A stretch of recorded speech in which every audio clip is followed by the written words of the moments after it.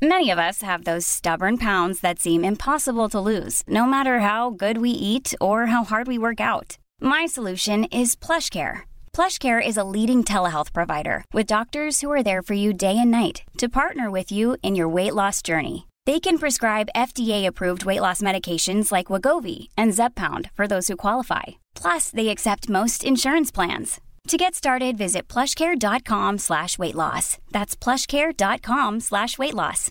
This is Paige, the co-host of Giggly Squad, and I want to tell you about a company that I've been loving, Olive & June. Olive & June gives you everything that you need for a salon-quality manicure in one box. And if you break it down, it really comes out to $2 a manicure, which is absolutely insane. It's also so easy to get salon-worthy nails at home with Olive & June. The difference between how your nails used to look when you did them yourself and now with the Mani system is a complete game changer. The best thing about Olive & June, too, is it's a quick dry. Dries in about 1 minute, lasts for 5 days, and full coverage in up to 1 to 2 coats. Visit oliveandjune.com/perfectmani20 for 20% off your first system. That's oliveandjune.com/perfectmani20 for 20% off your first system. Hold up. What was that? Boring. No flavor. That was as bad as those leftovers you ate all week. Keke Palmer here, and it's time to say hello to something fresh and guilt-free. Hello Fresh. Jazz up dinner with pecan-crusted chicken or garlic butter shrimp scampi. Now that's music to my mouth. Hello Fresh. Let's get this dinner party started. Discover all the delicious possibilities at hellofresh.com. I got home last night and I had a package on my doorstep, and it was from Green Chef, who are my sponsors for this series. I was absolutely blown away with what was inside. Not only did they have the step-by-step recipe cards in there, but they had all the ingredients and as fresh as you can get them. Last night, I cooked the duck in balsamic glaze, which I'd never tried before. These pre-portioned ingredients allowed me to try this new flavour completely risk-free, and I was able to eat the exact right amount of these ingredients. Not only that, but they had tender stem broccoli. How many other food boxes send tender stem broccoli? It was unbelievably delicious, and I can't recommend it enough. Their high-quality, fresh seasonal ingredients just blew me away. And it's allowed me to eat consistently and have a routine whilst eating healthily. So get 40% off your first box and 20% off your next 3 boxes with the code GREENSTRONG. That's GREENSTRONG for 40% off your first box and 20% off your next 3 boxes.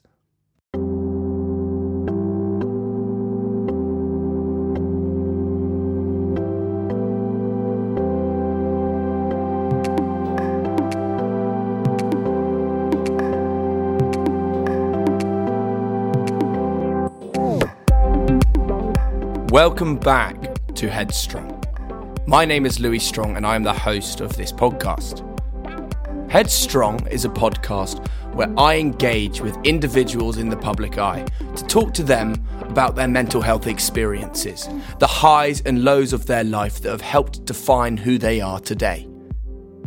Today's guest has a very unique journey.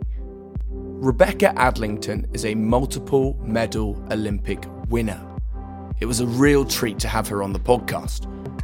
We talked about what it was like getting into swimming from a very young age, the strains that had on her family, and the support that her family have given her throughout her career to get to that level of success. Of course, there were a few hiccups along the way, and we talked about those as well. So I really hope you enjoy this episode of Headstrong. Becky, thank you so much for joining me on Headstrong. How are you? I'm very well, thank you. How are you? I am actually very good, thank you. I'm a little bit hot and flustered, but I'm ready to go, raring to go. But you're probably enjoying a sit down every now and then for an hour with 2 young kids running around. To be honest, it's one of those. I'm very grateful because I'm taking this time to pour myself a hot cup of tea, and I don't normally get to drink them hot. They normally go cold, or I have a sip and then I forget about it, and it's cold by the time I get back to it. So I'm utilizing this time wisely by multitasking with a cup of tea. The wellness tea. There's nothing quite like it. Exactly. Lovely. I mean, we're going to obviously talk about your wonderful career, your swimming, the Olympics, but I really want to talk about children first and foremost, and your approach to motherhood and what that's done to you, because it's basically an occupation in itself. Raising one child, let alone 2 or 3, like my mum did, and then people who are crazy enough to have more than 3. Yeah, going to say, I'm one of 3 as well. So my mum and dad were one of those crazy bunch. But yeah, I've only got the 2 at the minute. We're all right. At the minute? Ah. Oh, no, we would all, I love kids. I absolutely love it. And I've got loads of nephews and stuff as well. More kids, the better. So before you had your first child, what were your expectations of motherhood? What did you expect? Because it's always rumour at first. Do you know what? I've always been one of those people, and I think this was from sport. I've never been the most maternal person ever. So I've got sisters, and both of them two were so maternal. Like both of them two were just like always growing up, like, oh, babies and how cute. And they just connected with kids whenever other kids were around. They like interacted with them really well. And I was always just kind of one of those that's like, oh yeah, baby. Yeah, nice. And then carried on with my life. But I guess sport was a little bit like that, because I kind of didn't really think of myself as being a mom or kind of thinking that. And then after, obviously, I retired and had my own. So having my first child completely changed who I was. I think everybody expected me to be bad cop. So I think that expectation was there out of the parents, that I was always going to be the tough parent. I was always going to be the one that was bad cop and telling them off. And to be honest, the biggest thing I get told is that I'm too soft. And I was like, you're too soft for the kids. But yeah, I think it completely softened me, changed. And I know everyone says that. And of course it changes your lifestyle, but it definitely changed me as a person. It brought out that maternal side. And I'm not very patient, and it has definitely tested my patience at time and definitely increased on that sense. And yeah, absolutely love it. They're just such a joy to be around. Don't get me wrong, I'm not like that with all babies. Other people's kids, I'm like, oh yeah, nice. It's only my own. Yeah, no, I can understand that. Did you feel like the second time round was easier? You kind of knew the tricks of the trade? Yeah. And just being older as well, because there's like nearly a 6-year age gap as well. So obviously I'm just so much older, and loads of my friends have now all got kids, and my sisters and everything else. So I'm just kind of more used to it, and I just feel more comfortable with it. You feel more confident. I think first time round, you panic about every little thing. Second time, you're like, yeah, they're fine. And you're just way more relaxed with it. You feel more confident with it. And yeah, it is completely different. And you just get to, I think with the first one, what we did was we kind of changed our life to cater to her schedule. Whereas the second one comes along and you can't do that. They have to fit in with your schedule. It's impossible to do it any other line. Yeah. And it's just impossible. Like, I've got to do the school run. So therefore you're coming in the car with me, like, and your nap time is after. Like, it's just the way it's got to be. They just fit in. Whereas I think the first time you kind of revolve around them a little bit more. Second time you're like, nah, you're slotting in with us, get on board. My mum talks about it really well. And she says with the oldest, my brother, she was very, strict in terms of what happened. Then I'm the middle one. And I was like, yes, okay, we'll follow some rules. And then I was a bit of a naughty boy. And then my sister, the youngest, she'd get away with anything, absolutely anything. Having had the first year, my mum was just like, yeah, go on then. And I remember she was in a year 4 class. So she was 8 or 9. And they were having a PSHE talk on smoking at the time. And the teacher said, has anyone here smoked before? And my sister put her hand up and everyone was like, oh my God. And the teacher was Australian and they were like, no, you can't have smoked. There's no way that you've smoked. And she went, oh yeah, my mum and dad let me smoke shisha on the holiday. Oh my God. That's where you've got to be careful, because the kids shame you at school. They really shame you. They'll say anything. Oh yeah, they are quite bad at that. To be fair, I'm the youngest, so I am your sister. Yeah, and I would like to add as well that my mum did not realise at the time that shisha was contained any bad substances, and would obviously naturally not allow that to happen again. But just clearing the air there. Yeah, no, of course. Oh God, us little ones, we got away with murder. My sister hates the fact that whenever I was even simple things like my sister wasn't allowed to wear like a mini skirt or have her own phone until a certain age. And then I came along and they were like, yeah, of course you can. My sisters hated it. They were like, what? You made us wait until this time? And I'm like, they're like stepping back, like awkward. Just step out the room. I'm like, okay. Now, I know that they are incredibly young still, but as an incredibly ambitious athlete, do you have any expectations of them, or are you happy for them to actually just enjoy themselves? Oh, totally happy for them to enjoy themselves. My whole career sparked off my enjoyment. So I'm never going to force them to do anything, because if they don't enjoy it, nothing good will ever happen anyway. And it's one of those, I think it's just, for me, the only message I always tell, like the consistent things I always say to my daughter, my little boy is too young, but just, I'm like, don't give up and always believe in yourself. They're the two things, because she does give up way too easy. If she can't do something, she's just like, no, I'm not doing it. And I'm like, no, we don't give up. We'll keep trying. That's how you get better. So they're like my consistent messages. And I'm not telling her to do that because I want her to go into that. I just want her to feel like she's achieved something and to gain confidence. Because once she then gets it, she's like, oh my God. And it's like the best thing ever. So I just want her to kind of break through. And once you practice, you'll then be good at it. And something I'm doing some teaching at the moment as well, helping at a school. And something that I'm promoting, as well as not giving up, is teamwork. Because I feel like there's many, and I know that not every sport involves being in a team, but it's not just that. In a classroom, you can work in a team. And that's such an important skill to learn from an early age. Yeah. And the thing is as well, even sports that aren't team sports, like swimming, I would class swimming as an individual sport, not a team sport, but I wouldn't have achieved anything without my team. Like, so there's always a team, even when there's not a team, if that makes sense. Even if you're not part of a team sport, there is always a team behind that success.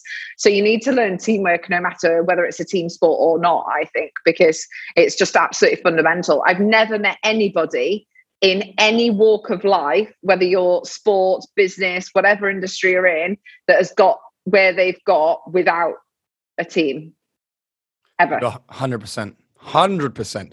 Now, I've got to ask you, what's been your proudest moment as a mother thus far? Do you know what? It's really silly things. Like, it's like my daughter the other day, she tested positive and she's been off school for a couple of weeks.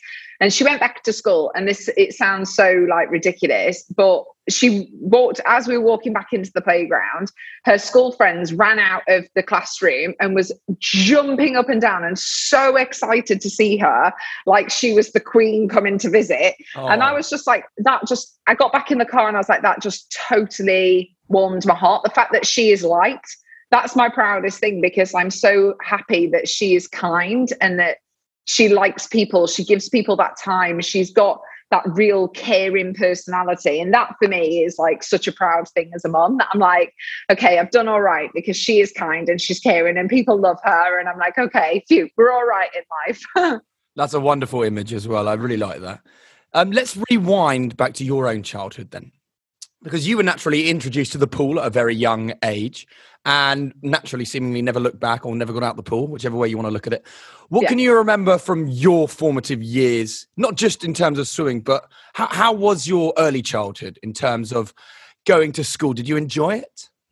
It was one of those things for me that I think, having older siblings, and you will relate to that, you constantly do get compared to your siblings. So I think it was one of those that I wasn't as academic as my sisters were. My sisters were very academic, top of the class and everything, always the top grades, everything like that. So I wasn't quite that. So I think most teachers got really excited when they were like, oh, another Adlington. And then they quickly realized, oh, she's a bit of a different Adlington. So that was always interesting at school, because that was, very, very different. But at the same time, I did absolutely love it. I had a great group of friends. Same with swimming.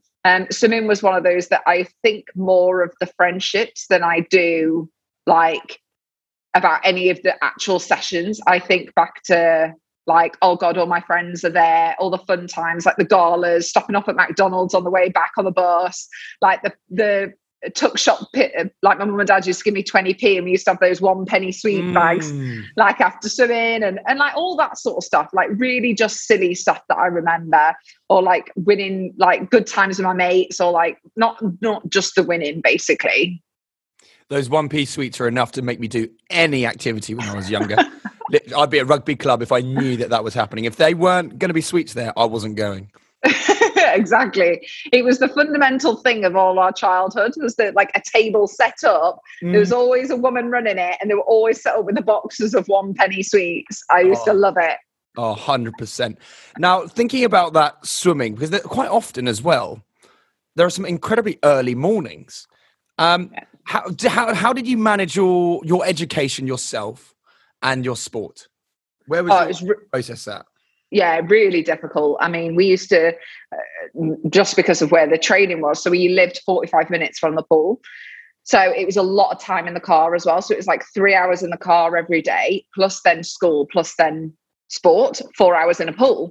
So it's kind of like, hold on, we're running out of hours in a day here when you take all of it away. So it was one of those I found really difficult. My sisters were brilliant, I will say that. I used to get home at 8 o'clock at night, and they used to have made sure they've done their homework so they could help me with mine. They were absolutely fantastic. I wouldn't have been able to do it without them. The school, I think it's one of those that some of the teachers were really good with, like setting certain homework or kind of understanding if I couldn't get pieces done. But it was a lot. My mum and dad were brilliant at talking to the school, but it was just hard. Some teachers were just like, why are you off swimming? Didn't really get it. And some of the teachers really totally got it. So it was kind of a bit of a juggling act with different subjects. But I got glandular fever and post-viral fatigue in my final year of GCSEs. And it was just from that balance. Like I was just so tired. My body just literally depleted, and I had just no energy, nothing to do it, because I was trying to give swimming my everything as well as trying to keep up with my school. It was really, really difficult. It sounds like you got completely burnt out, and as you say, just not enough hours in the day. How did you kind of learn to manage that then? To be fair, I kind of don't think I did. I think that's why I got so ill. And I think with my GCSEs, I was just kind of like, get me to the finish line sort of thing, really. I think it was a lot of, help from people around me, my sisters, etc. And to be fair, I passed I didn't get anything below a C for my GCSEs, which to say how ill I was, I think my attendance in my final year was something like 50% because I was always off swimming and everything. So to say I wasn't there, I'm actually really proud that I got that. But we then took the decision to not do my A-levels, to take that time off just to get healthy, because my sister, my middle sister, had encephalitis, which is a brain virus. So she was really ill in hospital. She was in intensive care for a while. So she was really ill. So we both took that year off. And then I qualified for Beijing, and I fully applied to go back to college, to do my A-levels, to kind of go back into that education. And it was then after my second gold medal, I phoned my mum and dad. And I think the first thing I said was, does this mean I don't have to go back to school? They were like, yeah, you don't have to go back now. I was like, thank you. I love the fact you still asked. Brilliant. Where did you draw the line? No, you're still my parents. Well, you have to, don't you? And the thing is, a gold medal doesn't mean that you can't do that. I think it was just for me, like, I was fairly daunted about going back because it was like, I'm not naturally academic. And I think so many people, I will say, like all my friends, like studied uni, like they were doing degrees throughout their training. So it is possible to have both. I don't want people to think, oh gosh, well, I have to stop school to be good, because that's simply not true. It just wasn't necessarily for me. Like a lot of my friends, like one of my good friends, she wanted to be a lawyer after sport. So she knew she had to do that. I didn't want to be, or don't want to be a lawyer. So I didn't have to go down that path. So I think it depends what you want to do afterwards as well. And when you're in a sport like swimming that hasn't got that longevity, you have to think about what comes after. And just before we do talk about the swimming and the immense success, I just want to touch on your sisters and your parents and the sacrifice that they have to go through. And it comes back to that that support and that teamwork. And it comes from that family kind of surrounding you, because you could not have done it without them. 100% not. From everything like I've mentioned even before, that they would make sure they've done their homework. my sisters will make sure, because we always want to have a family meal. And I know it sounds really silly, but they used to make sure that every night when we got home at 8, we would all sit down and have their meal. So even just them eating their tea at 8 o'clock at night every night, just so we could sit down as a family, and they used to cook it. Like, it's things like that. And even as I got older, and I moved to Nottingham, I lived opposite my sister, like in Friends, where they live opposite on the hall. And my sister used to cook for me 3 nights a week, and like always supported me in that sense. And same with my parents. I mean, my mum had to literally be my funding, my taxi driver, my nutritionist, my physio, my everything. And my parents were just so brilliant. They traveled the world with me to support me. I always say that my medals are equally just theirs. And 2 medals live with my mum and dad. And we always joked for many years before my dad retired a couple of years ago that my dad used to go to work and be a bit like Superman and wear my medals underneath his suit, because he just loved it. Any opportunity to be like medals, because he's such a sport fan. And obviously he hoped I would be a boy as well and go to the football with him. So when I came out a girl, he was like, oh, not another one I can't do sport with. So he was very happy that I got into sport and lived part of it through me, I guess. Oh, brilliant. That's absolutely fantastic. And it comes down to kind of the word sacrifice almost. They sacrifice so much of their own time, but it's obviously so clearly been worth it. Yeah. I need to ask you, though, very quickly, was there a competitive edge between you and your sisters? Or were you very much the sporty side and they were the academics? When I was a little bit younger, so like kind of more when I was like 10, 11, and my sisters both still swam. My middle sister did not like it once I started beating her. Definitely didn't. She quickly dropped off once I started to beat her a lot. But otherwise, there hasn't, not really, because my eldest sister was a sprinter. So I think it's never fully crossed over, because my eldest sister was a sprinter, I was a distance swimmer, and my middle sister's one of those people. She was good at everything. Like, I only really focused on swimming, whereas my middle sister did everything at a good level as well. She did rugby, trampolining, badminton. She did everything that was really good. And she's just one of those really annoying people that's good at everything. You're like, oh, go away. a typical Jessica Ennis. Yes, that is exactly what my sister was. So I don't think she was even bothered that I beat her at one thing, because she could literally kill me at everything else. So it's fine. Well, let's talk about the Olympics then. I want you to can you retell me the phone call or the time that you were told that you were going to Beijing? To be fair, this was really a dull story, because we have to have a qualification. So we have, so it is like one of those that isn't just a surprise. Like, we had a qualifying meet, and they're always like March, April before the games are in the summer. So you have to hit top two in your event, and then hit a time. So it's kind of one of those that's a double-edged sword, because you have to make sure that you're top 2. And if you're third, but with the time, you still don't get to go. So it is really, really difficult. So I kind of knew as soon as I finished my race, really, that I was going. And it was just one of those amazing things that not only when you race well and you do well, but just that, you go into the games. And like, I couldn't believe it after all that illness that I had spoke about, all the school stuff, everything that had gone on.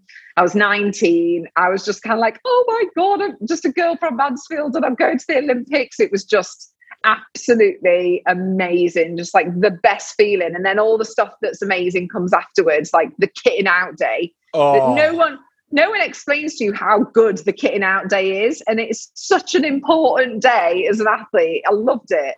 Oh, that sounds like the ultimate day. Who doesn't love stash?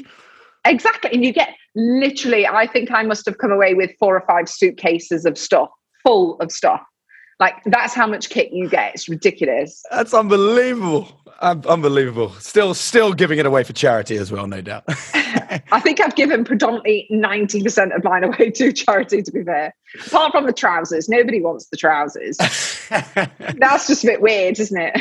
So, of course, you've done all this physical prep, but now you say it's a dull story, but actually that's the next stage, because you then have to prepare mentally to be on the biggest stage in the world. And that is the Olympics in front of the world. How did you prepare mentally for that stage and that platform?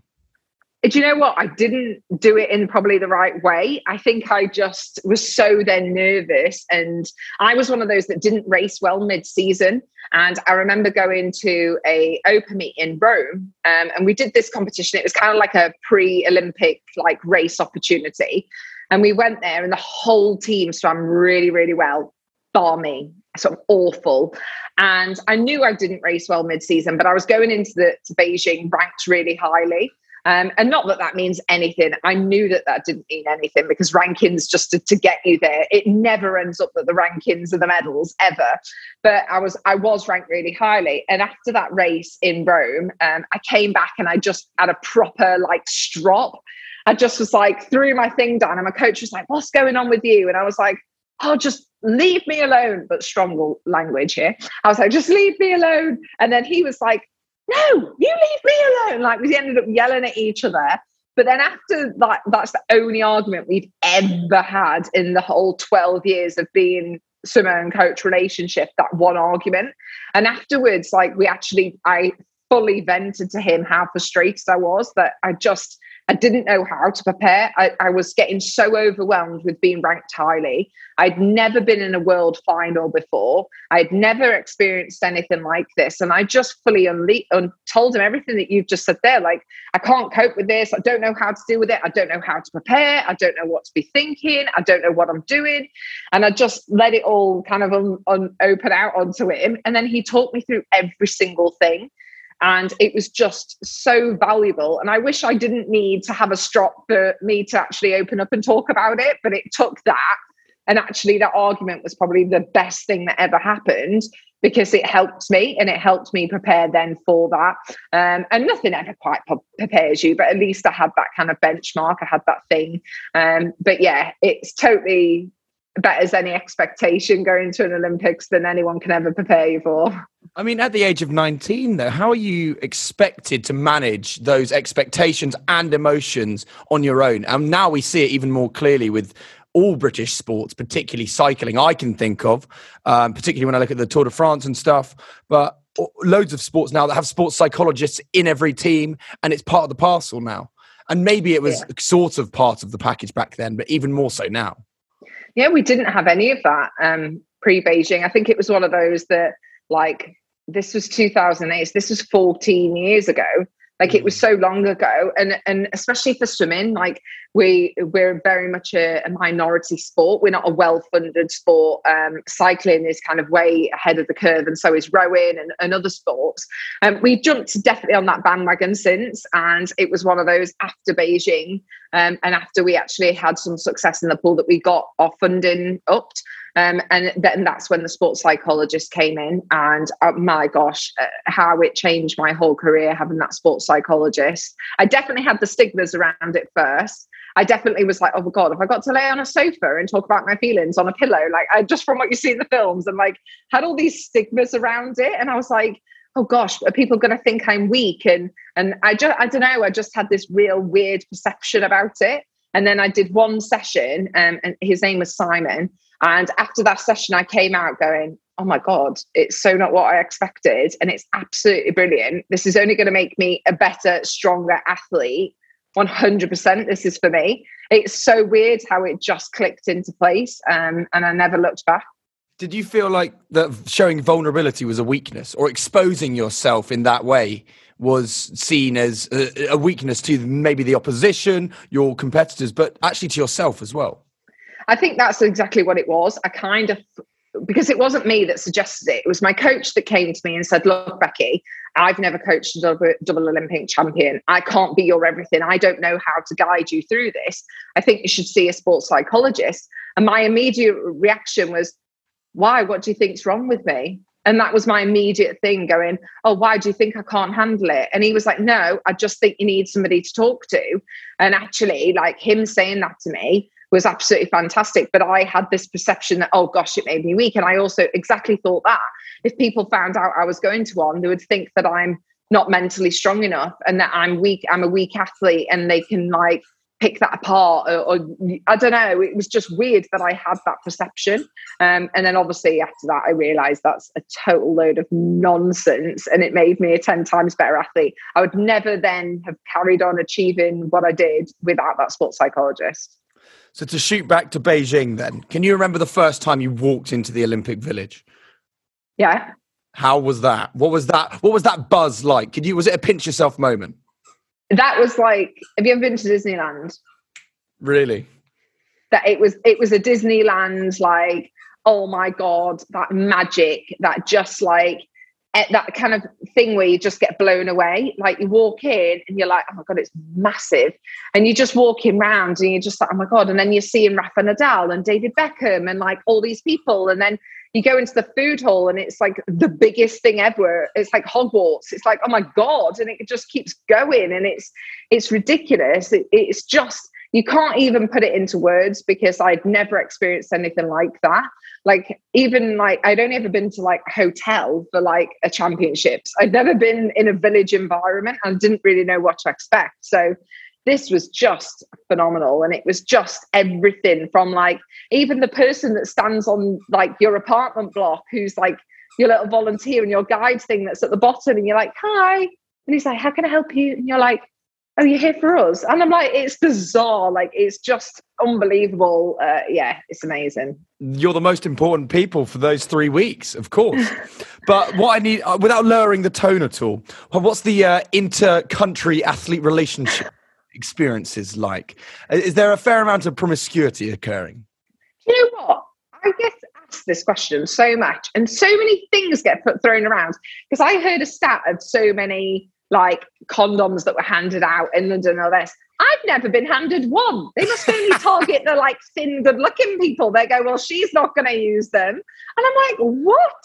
I've never heard this, never seen this, never done whatever. And I'm like, it can't be our sport because the swimmers have never, it must be the athletics or something. I'm like, it's athletics and beach volleyball. I'm sure of it. It can't be us. And to be fair, like swimmers, we do finish first. So like swimmers, we have the second week off and we do go out and, of course, party. But I think it's one of those as well. We are quite, well, I'd like to think I certainly tried to be very respectful when coming back because I realised other people are still competing. Like I wasn't going to flaunt that around the village because people are competing. So it's different if you go out and once you're out, but not coming back in and doing all that sort of stuff. Definitely tried to respect it. I mean, I've heard different stories, but I can't say I've ever seen them firsthand, and I wish I had really. I feel a bit like, oh, it's a bit boring. I know, I'm sure there's some good ones in camp. But let's talk about returning from Beijing, because naturally your bag was a little bit heavier. I imagine you put them in your hand luggage. Let's be real here. Don't want to lose those. Oh, sorry, we left your bag in Beijing. Oh, can you imagine? I'm going on GMTV tomorrow. Yeah, definitely didn't do that. Yeah. But no, you get back and naturally your life has changed. People are recognizing you. You're still extremely young and you're catapulted into the spotlight with TV interviews and a hero of British swimming and British sport. How did this feel? It was bizarre. And the thing is as well, I was 19 and yes, just from a small town, home, whatever. But I'd never even met anyone famous or anyone that had done anything. So that was a bit weird in itself, the fact that I was like, oh, Sir Chris Foy.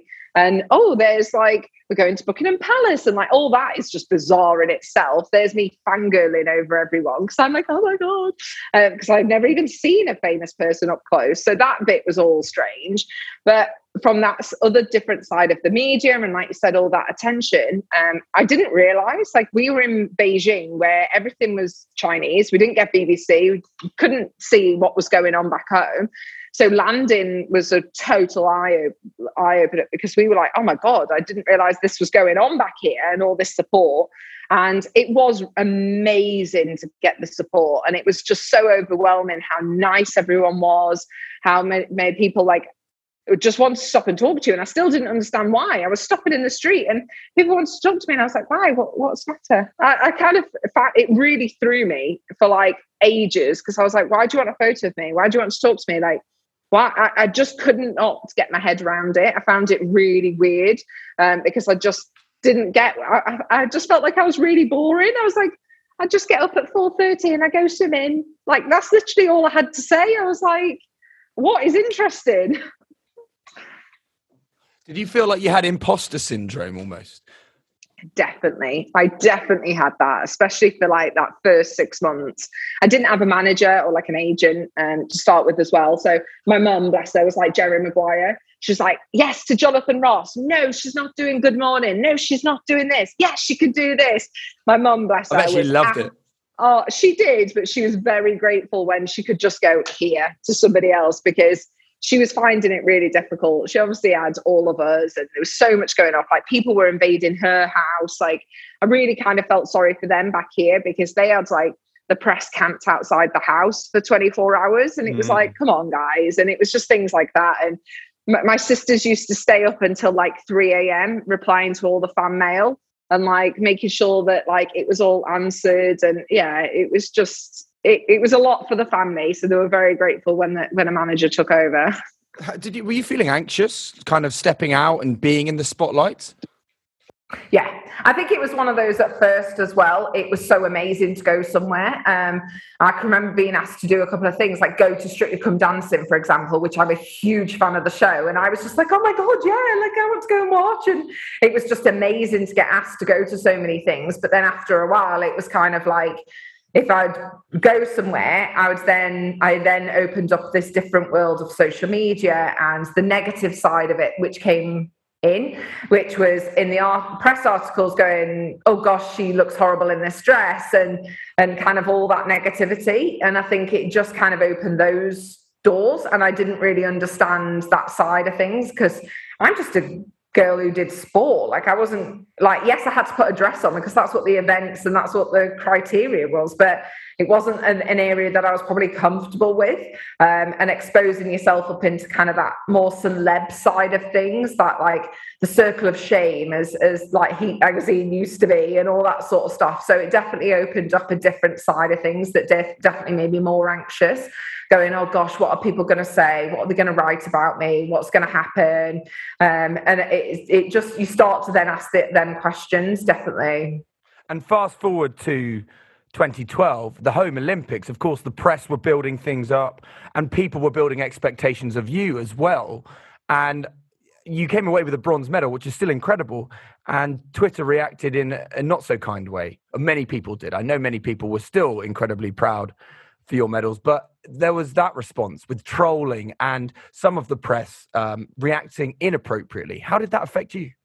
I think the thing is, it's one of those that everyone had put that expectation out there. That expectation was, I'm going to get 2 gold medals again. I couldn't ever come out and say, guys, I'm not going to get 2 gold medals, because then it would look like it had been really negative, and I couldn't possibly say that.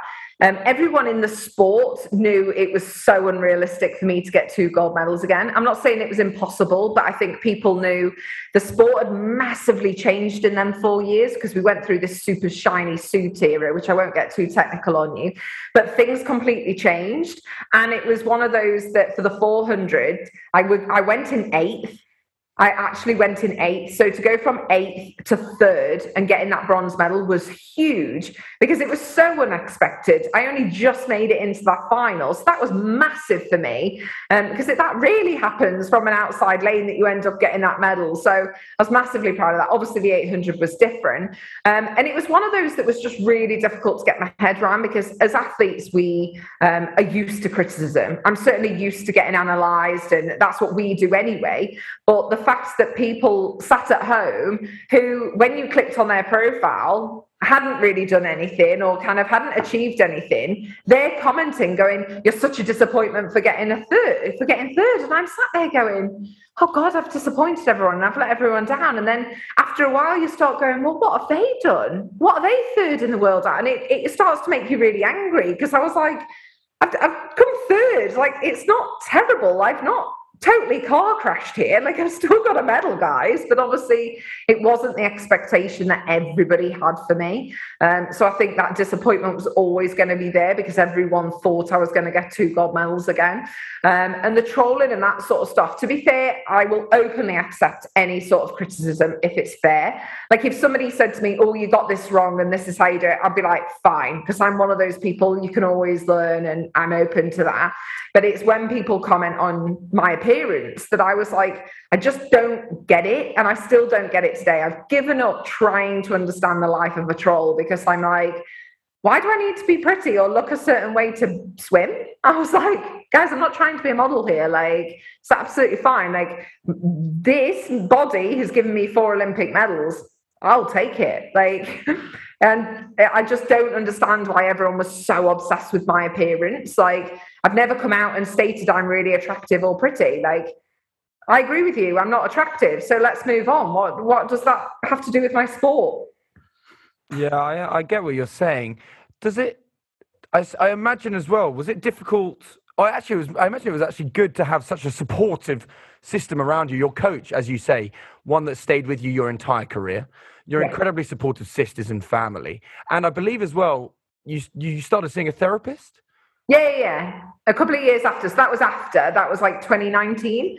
So I retired in 2012 and then went to therapy in 2019. But that was massively helpful as well. Like, again, probably one of the best things I've done in my life. But like you say, I am very lucky to have amazing people around me. And I think it takes that. Sometimes you have to take a step back and go, hold on, I need to value the opinions of people that I really value and I really want to take on board and listen to, rather than everyone else. If you don't know me and I don't really care what you have to say, why am I valuing your opinion?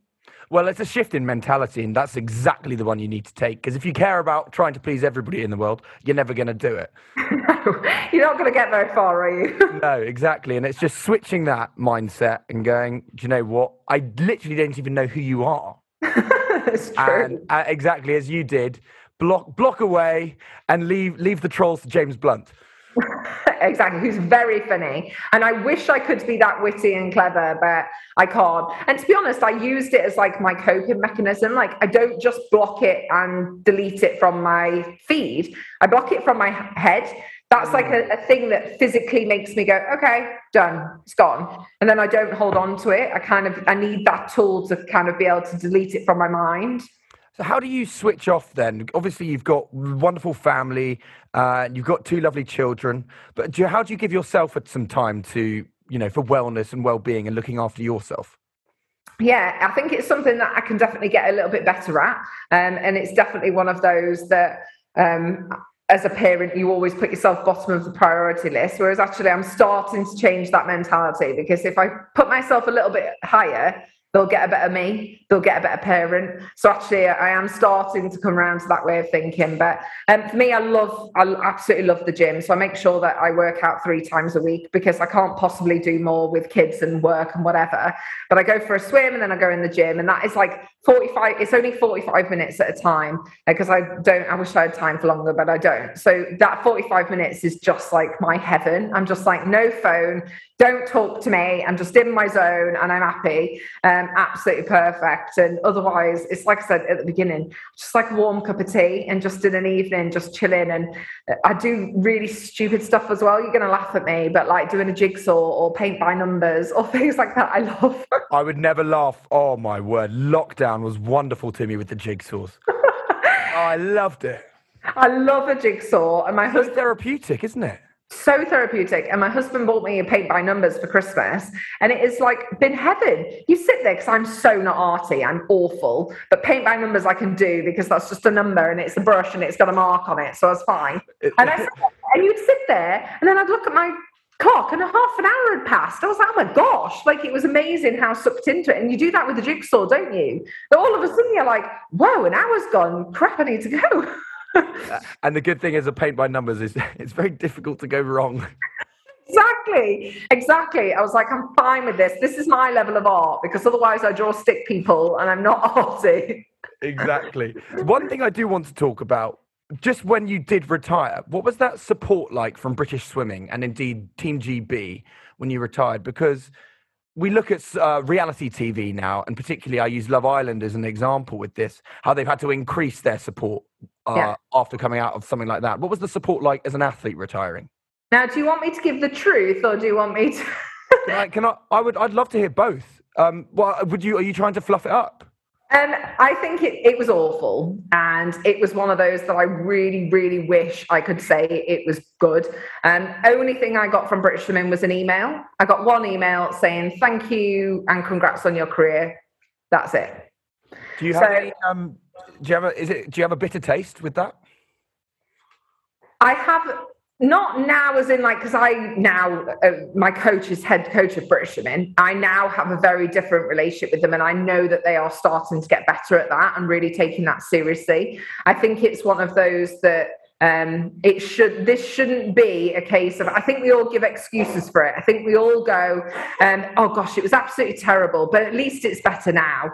Whereas actually that should have always been a priority. I don't see how it was only 10 years ago that it was so much worse and it was that level. And us, like, we are obviously all us retirees, when we see each other, all of us just want to help. All of us are desperate to still help, whether it's athletes, whether it's getting involved with British Swimming on how we could help. We all are so willing. All of us are just like, ask us anything, we'd always be here. And like, I've always said the same. Any athlete out there, whether you're from swimming or not, who contacts me, I will reply to you and I will try and help you as much as I possibly can, because we're all just sports fans at the end of the day. And if we can help somebody, we will openly do that. So it's kind of that frustration that we wish we could have done more. At the end of the day, I didn't need a big thing. It would have been nice to have a bit more of acknowledgement, saying, oh, congratulations on your career and thank you for everything you've done. I mean, from my medals, they got like 20 million. So I'm like, you could have at least sent me a letter in the post and spent 10p on a stamp or whatever it is, rather than an email. But at the same time, I didn't necessarily need all of that. And I'm so grateful now that I have been able to step in and help other athletes, and talking to my coach now, who's the head coach, and like doing those things and seeing how they support people. I'm like, if I had to be that guinea pig and that person, I'm so glad I was, because it has changed now at least. I just don't feel like it was a good enough excuse. It does need that infrastructure there in place, because you look at rugby as a sport, they've got the RPA who look after players when they retire, cricket, the PCA, exactly the same.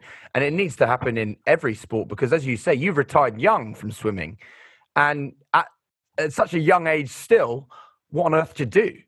And how do you cope in the real world? Do you know what I mean? Because you're used to getting up at 4:30, training 5 times a week. And then all of a sudden that has to shift and change. And what do you do? And who teaches you that? Exactly. And I also think as well, it isn't just a question of, for me, one of the hardest things I found was that I didn't have anyone I'd had a coach for over 12 years of my life guiding me. And it was the first time I had had independence and freedom, as in that nobody helps me make decisions.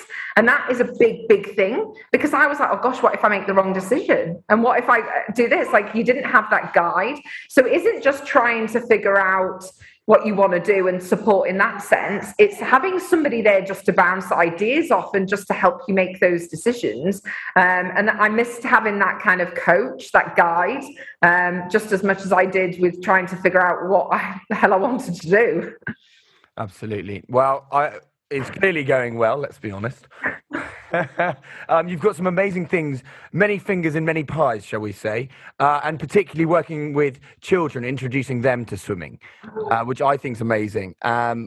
We really encourage the swimming here, and I think we have it timetabled into our lessons to make sure that they go swimming. I think it's twice a week. They have more lessons of swimming than my drama lessons. How do you feel about that?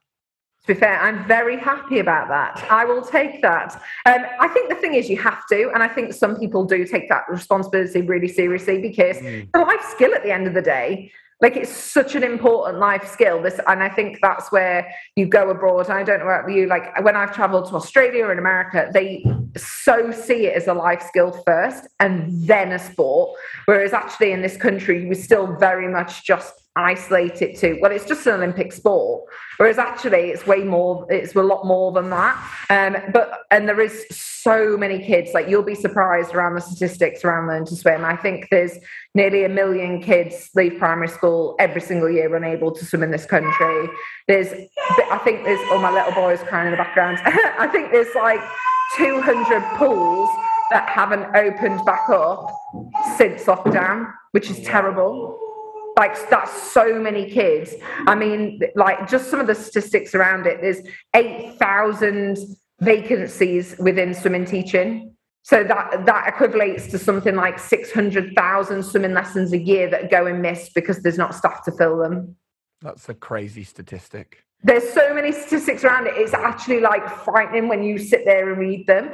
And obviously, like for us, like as my company, we're affecting 25,000 kids a week. But at the same time, that doesn't equate to all those people. You feel like such a small number and percentage of that, even though we're getting 25,000 kids. And there's just such a gap that we need to fill.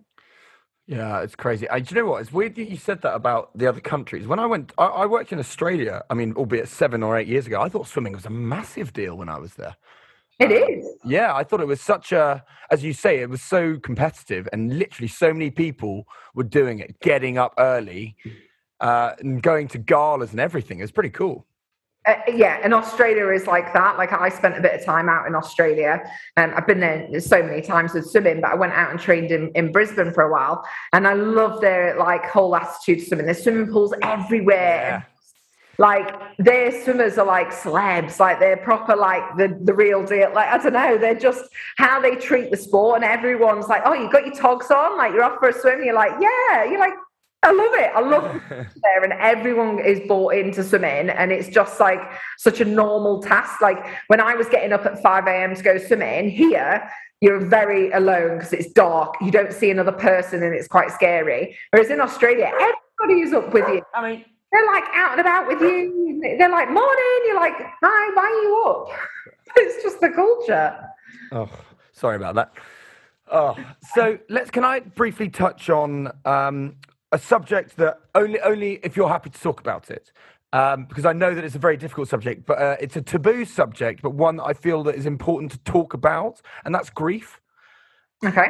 If you're happy to talk about it, because I feel that not enough people are, and no one knows how to control their emotions surrounding it. And the thing I want to talk about that is, how important is it to lean on people when you're experiencing that? Yeah, massively. I think it's the fact is everybody has lost somebody in their lives at some point. And I'm kind of one of those people that I see it as, it doesn't matter what that connection is to you. It could be a parent, it could be a friend, could be a grandparent, could be a coach, whoever. But it's how it impacts you and makes you feel that it kind of is like one of those that even recently, one of my friends had an old friend, and he was like, I don't know why I'm upset about it. And I went, don't even ask that question. It doesn't matter that it was so long ago. It's affected you and it's made you consider things, and it's one of those that has upset you. It doesn't matter about the rest. Don't question it. If you're upset, you're allowed to be upset. And it's weird how people feel like, oh, well, I can't because somebody's always worse off than you. I think we have this nature in this country to go, well, I won't talk about mine because you're worse off, and I feel bad if I bring up mine when you're worse off. And I'm like, well, hold on, if it's relevant to your world, then it is relevant to talk about it because it's affecting your world and your life.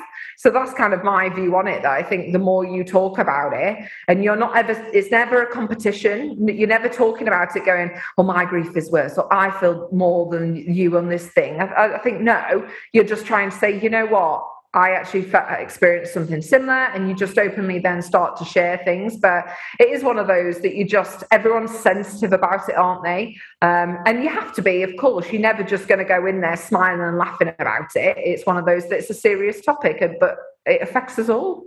Exactly. It's something that we will all experience, very sadly, but with other people that we love, but also ourselves. And it's the circle of life without being completely Disney about it. But that's something that happens. So how important is it then, not just with that, but in terms of looking after your mentality, to seek support and go to, even if it's anonymous, to charities, to your GP or to your family, friends, or writing it down as a personal outlet? How important is that for anybody? I think it's one of those that everybody is individual. So for me, I found therapy absolutely absolutely amazing. But that isn't me saying therapy is the only answer. It's not. Some people do talk to family and friends. I've got a numerous amount of different people in my life, and we all do different things.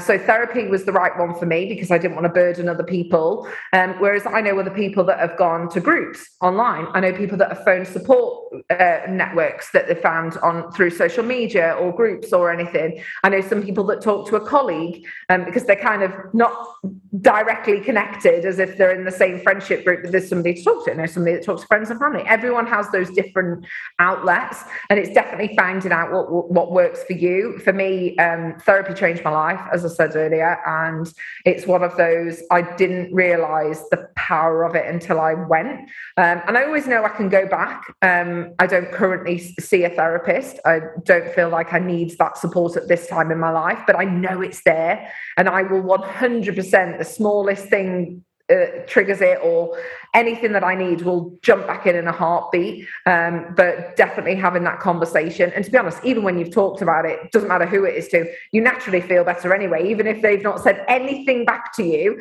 they've just stayed silent, you naturally feel better just because you've shared. Just getting anything off your chest, I always feel is beneficial. Yeah. As we wind down then, what can we expect from you in 2022 and beyond?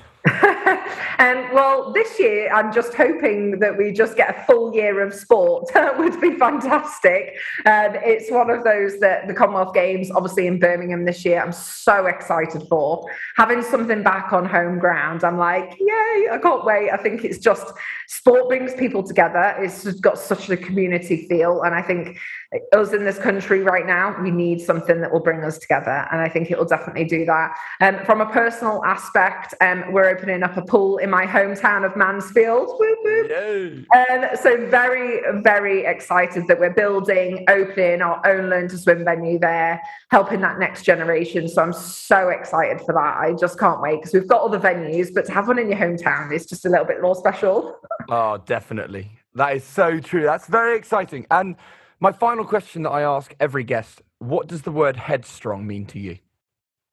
Oh, headstrong is something for me that you've got everything in balance.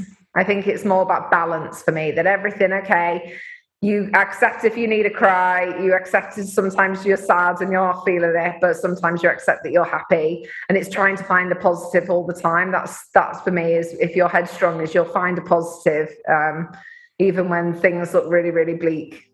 Amazing. Lovely answer. Thank you. Becky, thank you so much for chatting to me. Thank you so much. Sorry about my little one crying and my headphones. Not at all. I absolutely thoroughly enjoyed it, so thank you.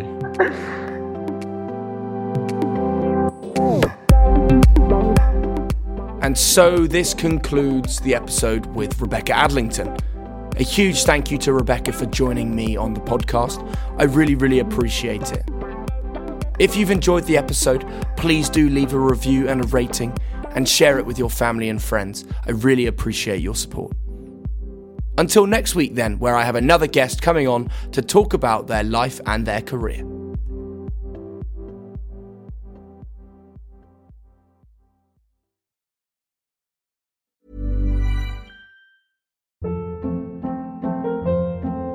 Hold up. What was that? Boring. No flavor. That was as bad as those leftovers you ate all week. Keke Palmer here. And it's time to say hello to something fresh and guilt-free. Hello Fresh. Jazz up dinner with pecan-crusted chicken or garlic butter shrimp scampi. Now that's music to my mouth. Hello Fresh. Let's get this dinner party started. Discover all the delicious possibilities at HelloFresh.com. Planning for your next trip? Elevate your travel style with Quince. Quince has all the jet-setting essentials you'll want for your next getaway, like European linen, premium luggage options, buttery soft Italian leather bags, and so much more. And is all priced at 50 to 80% less than similar brands. Plus, Quince only works with factories that use safe and ethical manufacturing practices. Pack your bags with high-quality essentials you'll be wearing for vacations to come with Quince. Go to quince.com/pack for free shipping and 365-day returns.